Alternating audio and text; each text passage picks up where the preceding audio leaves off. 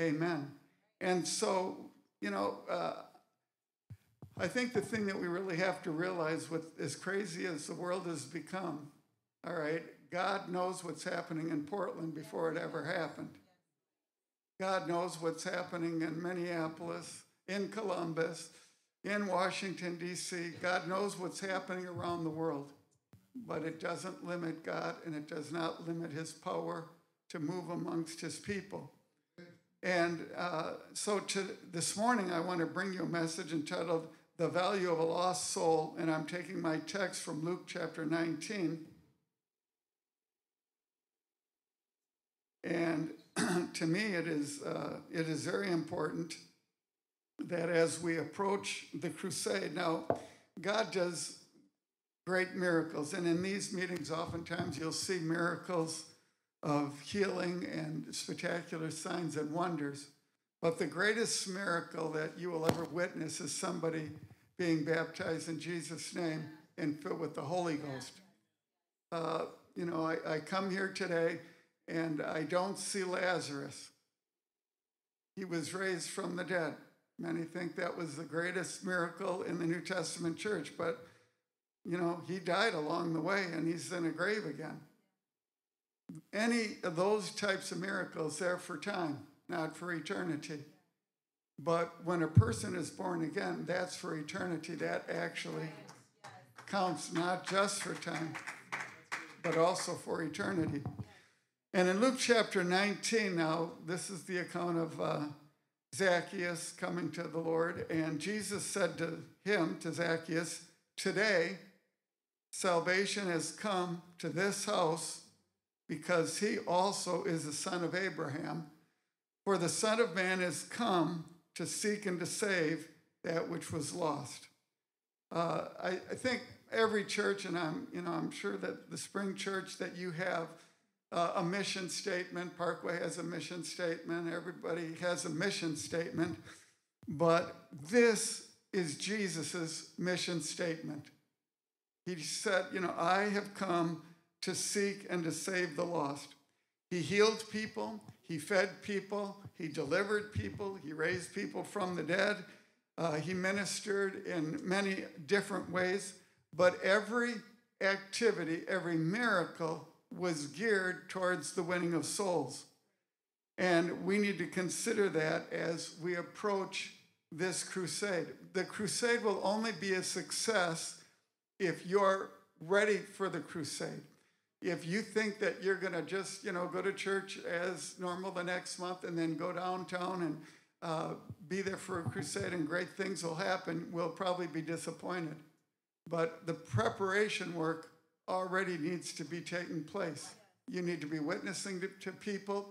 You need to be preparing them for what they will most likely experience in a Pentecostal service. And you need to provide for their transportation to get them down there. And really, even equally as important is once they leave that building, if they're baptized, filled with the Holy Ghost, if they have interest, then you need to disciple that person. You need to be bringing them into the household of God. I remember in Nigeria we had a crusade, and it was one of those years where at that time they were foreign missions, now global missions, but they had raised millions of dollars for crusades around the world. So they dispatched money to every country for a crusade. Now, we had one in Nigeria, but we really were not big enough, well prepared enough to do a crusade to have a lasting impact. But, we put the tent up and over 3,000 people attended and about 350 were baptized, most of them filled with the Holy Ghost. But the closest church to the crusade ground was a church that seated about 20 people. So, those 350 people, what happened after that crusade, who knows? They, went here, there, and everywhere. But the Great Commission includes really three aspects. First, we're supposed to go get them, all right? Then we're supposed to teach them. And then we're supposed to disciple them, and then we're supposed to send them. And that's the continuous loop in the New Testament church, that we go, we teach, we disciple, and then we send. Everybody should be a soul winner. And as we get into this message, I'll just share one story. I know there's some people here that think, oh, I can't win a soul. Trust me, everybody can win a soul. Everybody can win a soul. Everybody in here knows somebody that's lost. You can win a soul. We had come home from Nigeria one time, and I'm really not sure why we were home, if it was deputation or whatever. We were at Parkway, and, you know, Parkway is a very large church. It'll seat 1,200, and you know how in church you all have your seat. You know, sister, I knew you'd be sitting behind me. Praise the Lord. She'd be praying for me. Amen. Love that, sister. And so I know when I come, you know, God forbid, don't sit in that chair. Praise the Lord. That's where she sits. Amen. And so I always sat over on this side of the church, and Brother and Sister Tamil sat over here, Bishop Frank Tamil and Angeline Tamil, and Grandma Tamil Grandma Vincer always sat usually right behind him. Well, Grandma Vincer, on this particular time we were home, we had a great service, and at the end of the service, the altar call was made. Now, she's about 80, you know, that platform's about 80 feet across. And so, I'm in my chair over there, she's way over here, and when the service is over, she's tottering all the way across. And, you know, she's turning, and I realized she's coming for me. And when she got to me, she said, Brother McLean, she said, two women have asked me to teach them a Bible study, and Grandma Vincer taught many, many Bible study. Many people were baptized because of her. She was the one that found the property where the church sits. She was the one that God spoke to, and she was a very godly woman. But she said, you know, these two women asked me to teach them a Bible study, and she goes, I'm 100 years old. She said, isn't there anybody else in this church that can teach a Bible study? And then she said, you know, and this is why she was over there, will you teach him a Bible study? Well, how could I tell Grandma Vincer no? But, you know, we were going back to the field. I mean, I wasn't going to be staying there.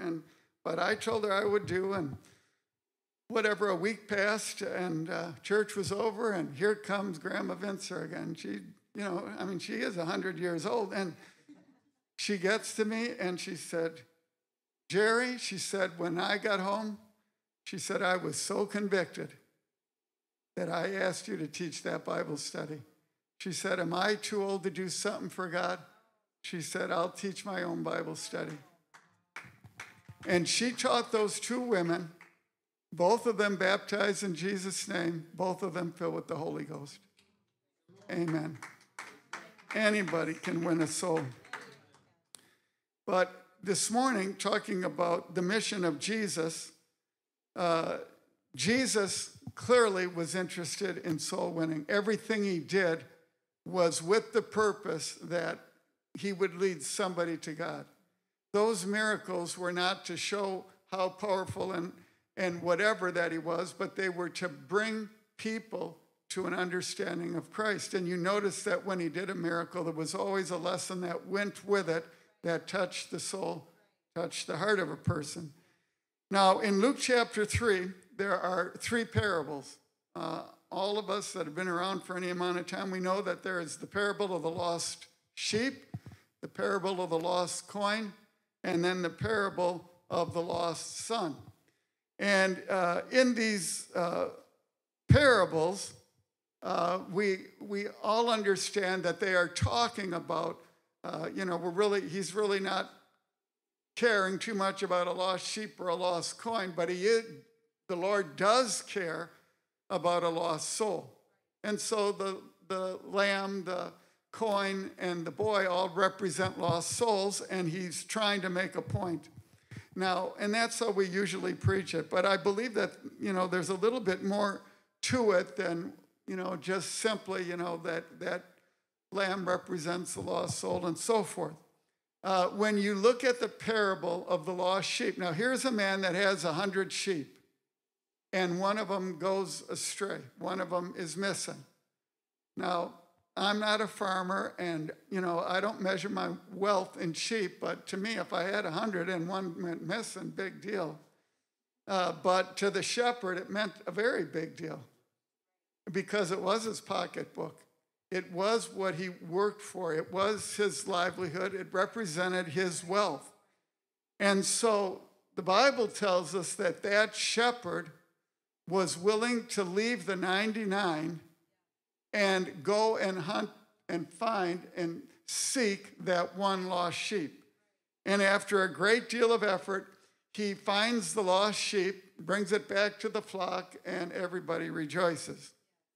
Now, the woman, she has 10 coins. Now, the Bible, most Bible scholars believe really that those 10 coins represented either 10 days' wages or most likely a woman's dowry. It was not uncommon for a woman in that day, and so we have an idea that this was a very poor woman, a peasant woman, and she got 10 coins for her dowry, and they would attach it somehow to a string or a rope and hang it around their neck. It was ornamental.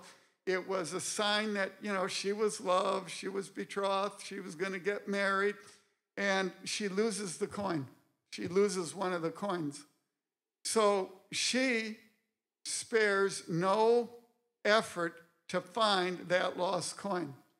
Even during the day, to light a lamp, to use oil instead of at night, she got a lamp out. She's looking for that lost coin. She's sweeping everything. I mean, she's gonna do whatever she can because in her mind, this is her dowry. She goes, if I've lost part of the dowry, what will people think? What will people think of me? They'll think I'm a foolish woman, a careless woman, one not even worthy to get married. So she's frantically searching for that, trying to save herself embarrassment and humiliation.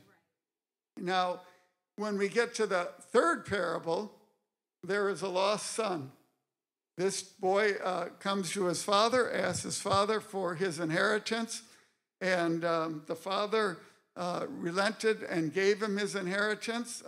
I think the boy thought he was very rich, but actually he had just lost a lot. When he was with his father, he had everything. Now he only had half of it. But anyway, he leaves, and we know that he squanders everything that he has, like probably most young people would, get a big inheritance, spend it all, and find yourself in desperate situation. But when we look at these parables, it seemed like the young man had no value. Nobody went looking for the young man. Now, they searched for the lamb, the lost sheep. They searched for the coin. And it kind of tells us how we think as humans.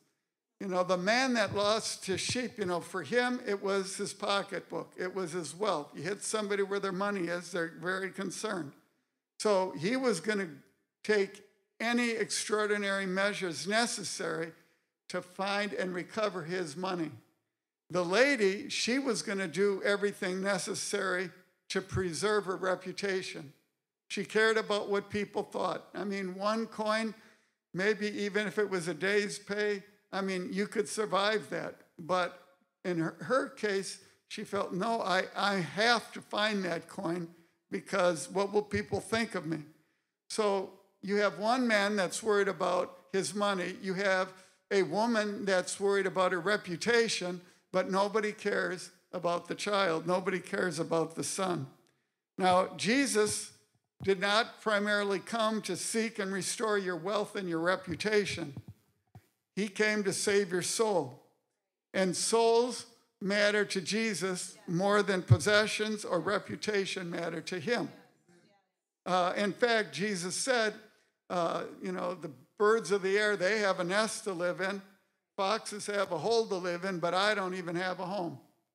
And you notice in his ministry, he is going from place to place. He is dependent upon other people to house him and to take care of him. And so it is ironic that what was the most valuable treasure in those three parables was basically ignored. And I wonder today if we get so busy with our own lives that we forget about our neighbor who is not saved. We forget about relatives in our own family that are not saved. Well, I've witnessed to them before, but you need to probably witness again and again. In my own testimony, I can say that the young man that first talked to me about the Lord, it took 4 years. It took 4 years, but he never stopped. He wasn't rude, he wasn't overly aggressive, but periodically he would come again and he would continue to invite me to church. And I thank God for that. Now, in Luke chapter 12, there is another parable, and this parable is about a rich fool, and this one I'll actually read in chapter 12, verse 16. Jesus says, "Then he spoke a parable to them, saying, 'The ground of a certain rich man yielded plentifully. And he thought within himself, saying, What shall I do, since I have no room to store my crops? So he said, I will do this. I will pull down my barns and build greater, and there I will store all my crops and my goods. And I will say to my soul, Soul, you have many goods laid up for many years. Take your ease, eat, drink, and be merry.' But God said to him, You're a fool. And this night your soul will be required of you. Then whose will those things be which you have laid up in your barns, in your bank account, wherever? Then who will they belong to?" Now, when you look at this parable, again, Jesus is addressing the topic of a lost soul. Now, this young man expected to live a long time. If he didn't expect to live a long time, there'd be no need to build barns to house his treasures. He'd have been out spending his treasures. His problem was unlike most of ours. His was not a problem of lack. His was a problem of abundance. He had so much, he didn't know what to do with it. He was perplexed by his own success, not his failures. He had a management problem. What will I do with all of my money? What will I do with all of my wealth? And his answer was to somehow secure that earthly treasure so nobody else could get it, but it would be at his disposal whenever he wanted it. But when we read this account, what's clearly absent here is there is no process by this man where he seeks counsel, where he prays, where he asks God, what should I do? God is entirely left out of this equation. He only considered himself, and all he could look forward to in his mind was a very happy future where he could eat, drink, and be merry. But then the Lord came, and the Lord with a thundering voice spoke to him and said, "Thou fool, this night your soul will be required of you." Now, I can imagine when he heard that voice, now this wasn't the voice of a man, this is the voice of God, that he shuddered, he was horrified, and now I'm sure that he got on his knees and he found a place to pray. That he, in this desperate state, but it was too late. Judgment had already been pronounced on him. I'm sure that, as he prayed, and many of us have been in situations that are very dire, and we are willing to bargain with God. We're willing to promise God what we'll do, whatever, to try and, manipulate God to move on our behalf. I'm sure all of that took place, but as the night wears on, he's struggling for his breath. He gasps his last breath of air, and he's dead by morning. Job said it best, "Naked came I from my mother's womb, and naked shall I return. The Lord gives, and the Lord takes away. Blessed be the name of the Lord." Even though Job had all wealth, when he lost his wealth, he was still concerned that my soul is still intact. I did not curse God. I did not blaspheme God. And he said, even if he slays me, yet will I serve him. Because at the end of the day, it isn't, your life on earth is what will take you to heaven if you live for God. This is temporary. Abraham understood that he was looking for a city whose builder and maker was God. And God promised him everything. He said, look to the north, south, east, west, look every direction. It all belongs to you. But you never see Abraham so desirous of that possession as much as he was desirous of being in God's presence. On Tuesday night, we had a prayer meeting at church, and Pastor Peters asked me to just say a few words, and I saw something in the Lord's Prayer some time back, and I thought it very appropriate for prayer meeting. Everybody knows the Lord's Prayer, Our Father which art in heaven, hallowed be thy name. We all know the prayer, but I had, probably last December, I'm reading that prayer, and I see it in a way different than I'd ever seen it before. And so when you consider that prayer now, he doesn't want us to memorize that prayer and repeat. It's not vain repetition, but it is the model for prayer. And so he's saying, Our Father which is in heaven, holy is your name. So our first, when they asked Jesus, teach us to pray, his first response was to them that for your prayer to be effective is you need to understand who I am and you need to honor me. You need to have a relationship with me. You need to understand I'm a holy God and you need to be a holy person. And so he's telling them, this is how I want you to begin your prayer. And then he said, let your kingdom come on earth as it is in heaven. So he's talking about, first, we need to know God, and secondly, he's talking about the place that he has prepared for you and I for eternity. That the ultimate goal of every person in this life is to make heaven our home.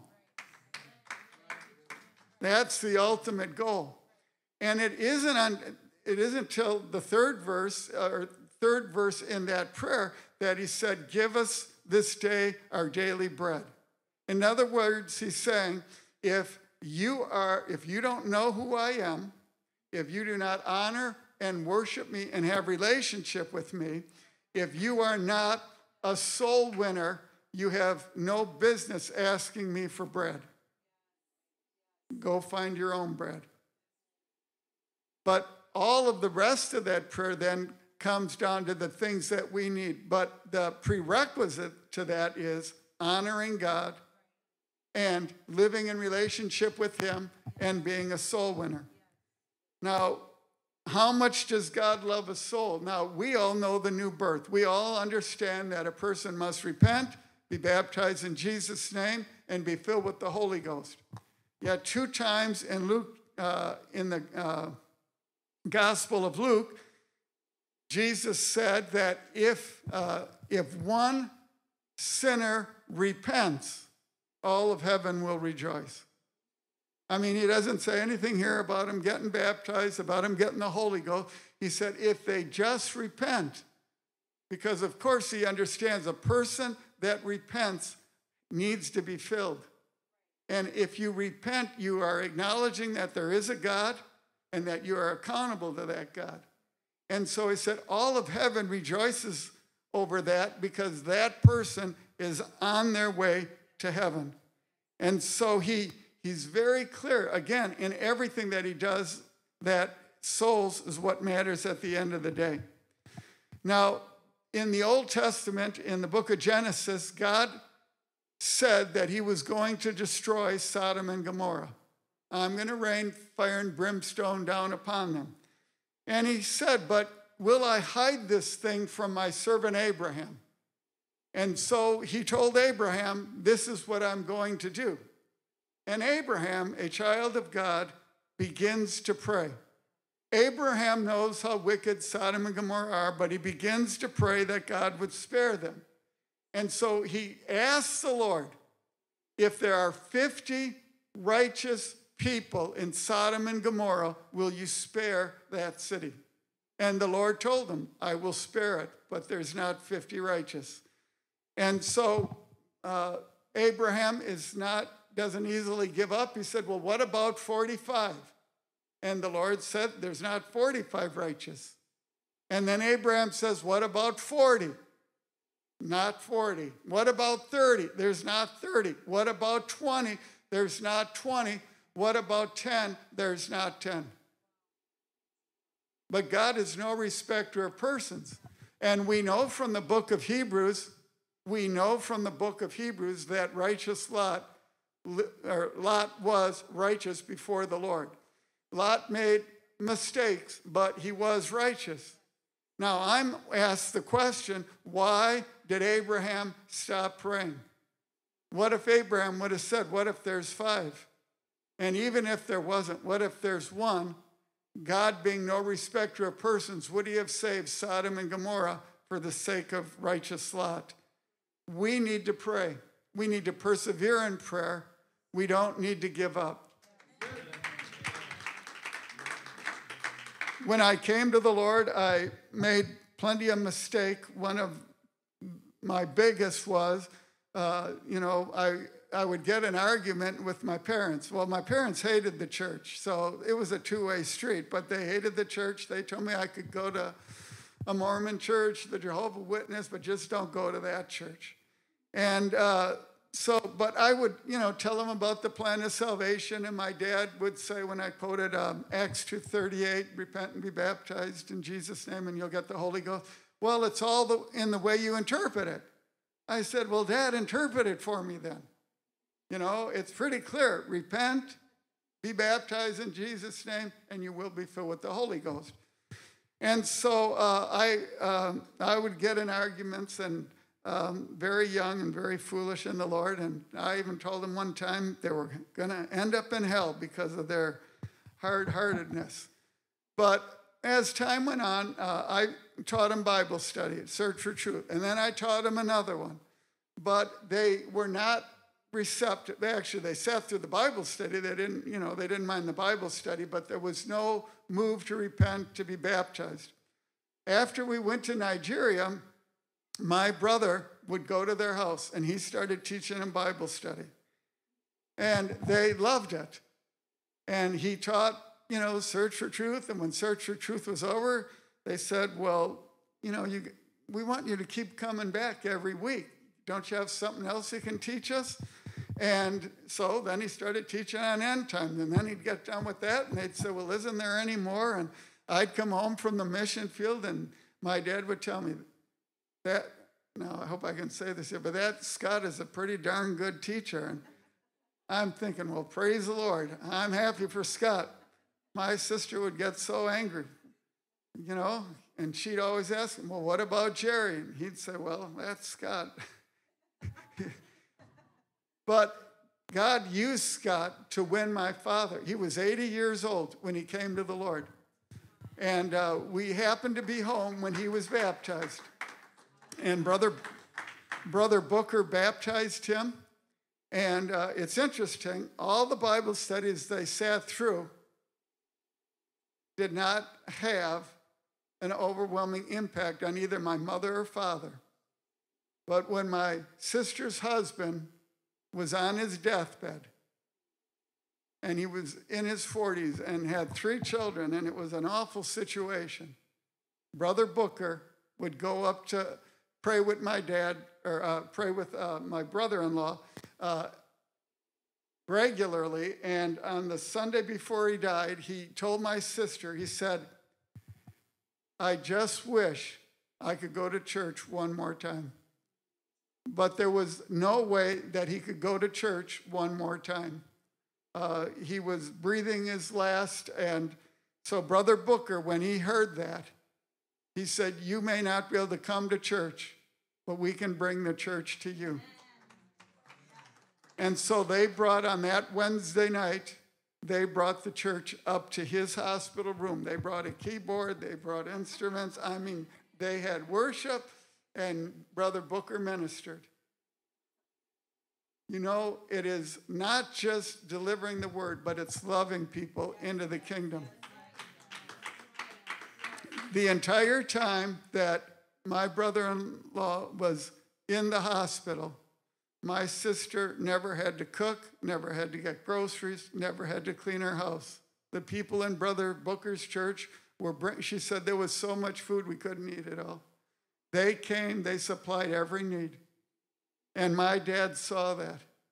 And he wasn't moved so much by, Jerry's Bible studies or even Scott, but he was moved by the love that he saw, and he said, this must be real. So he was baptized in Jesus' name, and, he didn't get the Holy Ghost right away.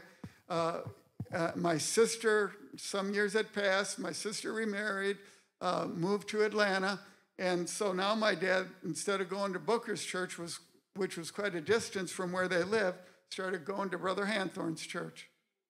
And when my dad was on his deathbed, Brother Hanthorn and Brother Booker made repeated visits to his room. And Brother Hanthorn laid hands on him in his bed the Wednesday night before he died, and my dad lifted up his hands and began to speak in other tongues. God is not willing that anyone should perish. That's the will of God.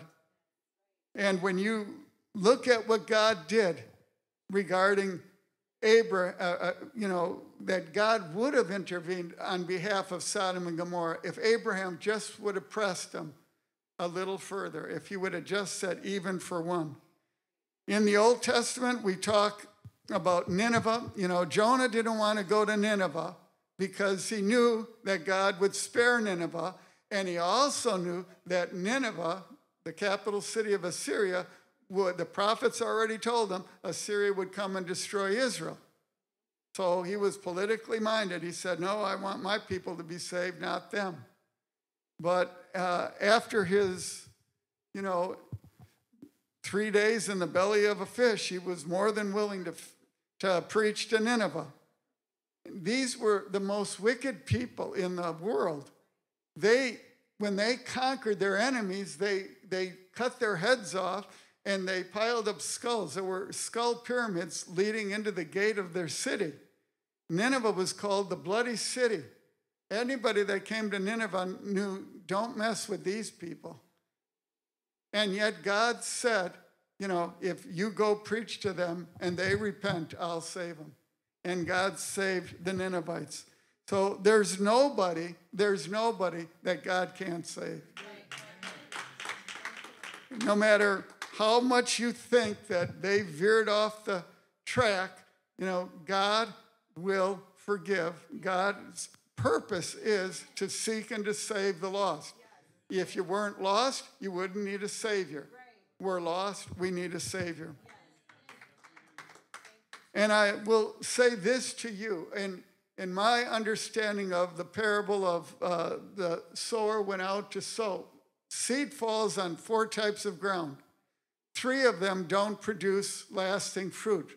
But the seed that fell on good ground brought forth fruit, some 30, some 60, some 100-fold. I read that. He's not talking to pastors there. He's talking to the church. And he's saying that if you are good ground and that seed was planted on you, we'll know because we'll know by your fruit. There ought to be a harvest. And I told the story about Grandma Venser, but there was a time at Parkway when Brother Tamil got up and, the Bible study church is how that church was birthed and how it experienced such great revival. And, he stood up on a Sunday morning and he asked for those that were teaching Bible study to stand up. And there were less than 10 standing. And it provoked him. He said, in this size of a church, we only are teaching, whatever it was, 10 Bible studies. He said, now I'm going to ask who will teach a Bible study. And he challenged, and he just stood there. And, they know Brother Tamil, praise the Lord. And he just stood there and waited. And, somebody would pop. And he said, now don't be lying to the Lord. If you're standing, you better have a Bible study. And so one would stand and another over here. And, before long, he had about 50 people standing. And of course, everybody's looking around. Who's standing? Praise the Lord. And this one young lady got up, and when I saw her stand up, I thought, I don't know about this, you know. I mean, she was so timid. When you went to shake her hand, it was like shaking hands with a limp fish or something. I mean, she couldn't look you in the eye. She couldn't talk. And I go, she's going to teach a Bible study. And so as soon as I got in the car, I told Darla, I said, man, she's going to go teach a Bible study. Praise the Lord. And really, God rebuked me over the whole thing. But, she got 2 people that she worked with, 2 young ladies, and she taught them a Bible study. And both of them were baptized and filled with the Holy Ghost. I don't even know how she could really teach a Bible study. But whatever she taught them, it was enough to get them to church, and they were baptized and filled with God's Spirit. Jesus never veered from his mission, and we never need to veer from the mission of the church. We need to be focused on what God has called us to do.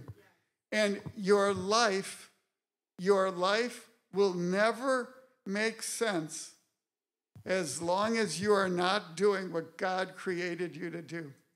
If you are not in the will of God, if you are not doing what God created you to do, your life will never, ever make sense.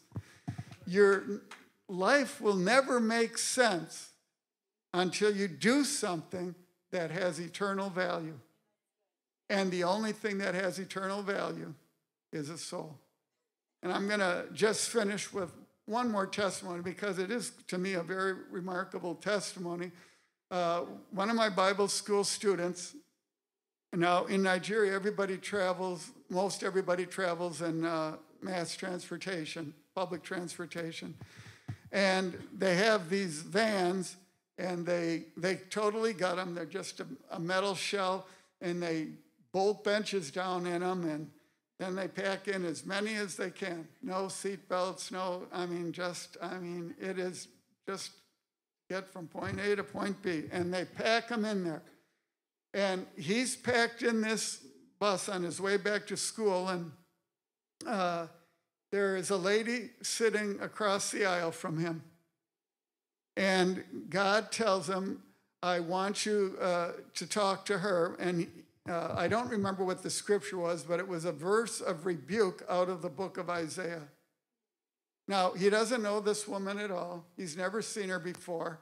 And God is telling him to read her this verse of scripture. And he said, I can't, read a total stranger a verse of rebuke. And, but the longer they were in that bus, the more uncomfortable he was, and he knew he had to do what God told him to do. So somebody left the bench where she was at, and so he shifted over, sat next to her, and read that verse. She immediately started crying. And she said, I'm on my way to Enugu, which is where the Bible school was. I'm on my way to Enugu to get an abortion. And she's crying, and she said, and now you come. And so when she said that, he said, there's no need for you to get an abortion, and began to witness to her about being born again. So instead of going to get an abortion, she came to the Bible school. She was baptized in Jesus' name, and when she came out of the water, she began to speak in other tongues.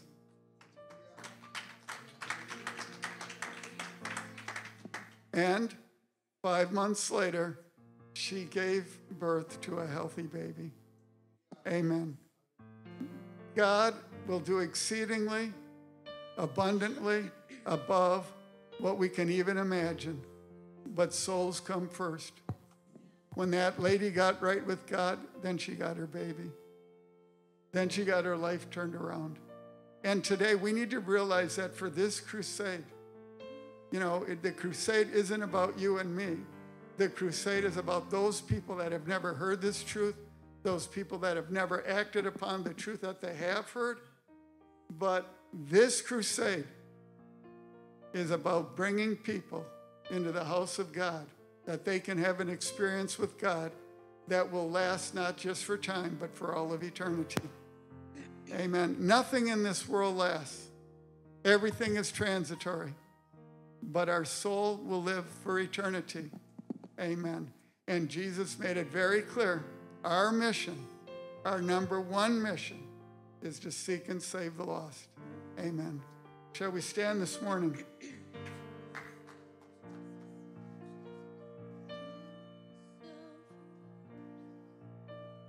Actually, what I probably should do is have you all sit back down.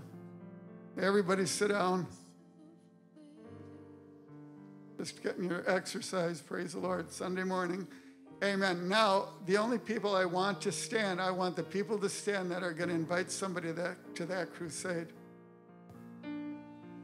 All right? I want you to have in your mind. Now, I'm going to be like Brother Tamil. Don't be lying and not invite somebody. All right? And you need to invite them probably more than once. And really the best way to get them there is tell them, I will pick you up at your house. Amen. And be there on time. Amen. And prepare the person. You know, give them an idea of what to expect and share the gospel with them. Amen. And if that happens, if all of our churches do that, we're going to see a great harvest in that crusade. Amen. So let's, we'll open, do we open the altar? Can we open the altar? Okay. We're going to open the altar to pray. You know, because of COVID, not everybody's opening the altar, so I ask. But when you come and pray, I want you to pray for that person. You know, we always pray for me, but we need to pray for others. And if you're standing because you're going to invite somebody, then you need to pray for that person and ask God to prepare their hearts, for God to open the door for you to be able to speak to them. Shall we come this morning? Me, I give myself away. I give myself away. Lord, you can use me. I give myself away. Oh, I give myself away so you can use me. Here I am. Here I stand.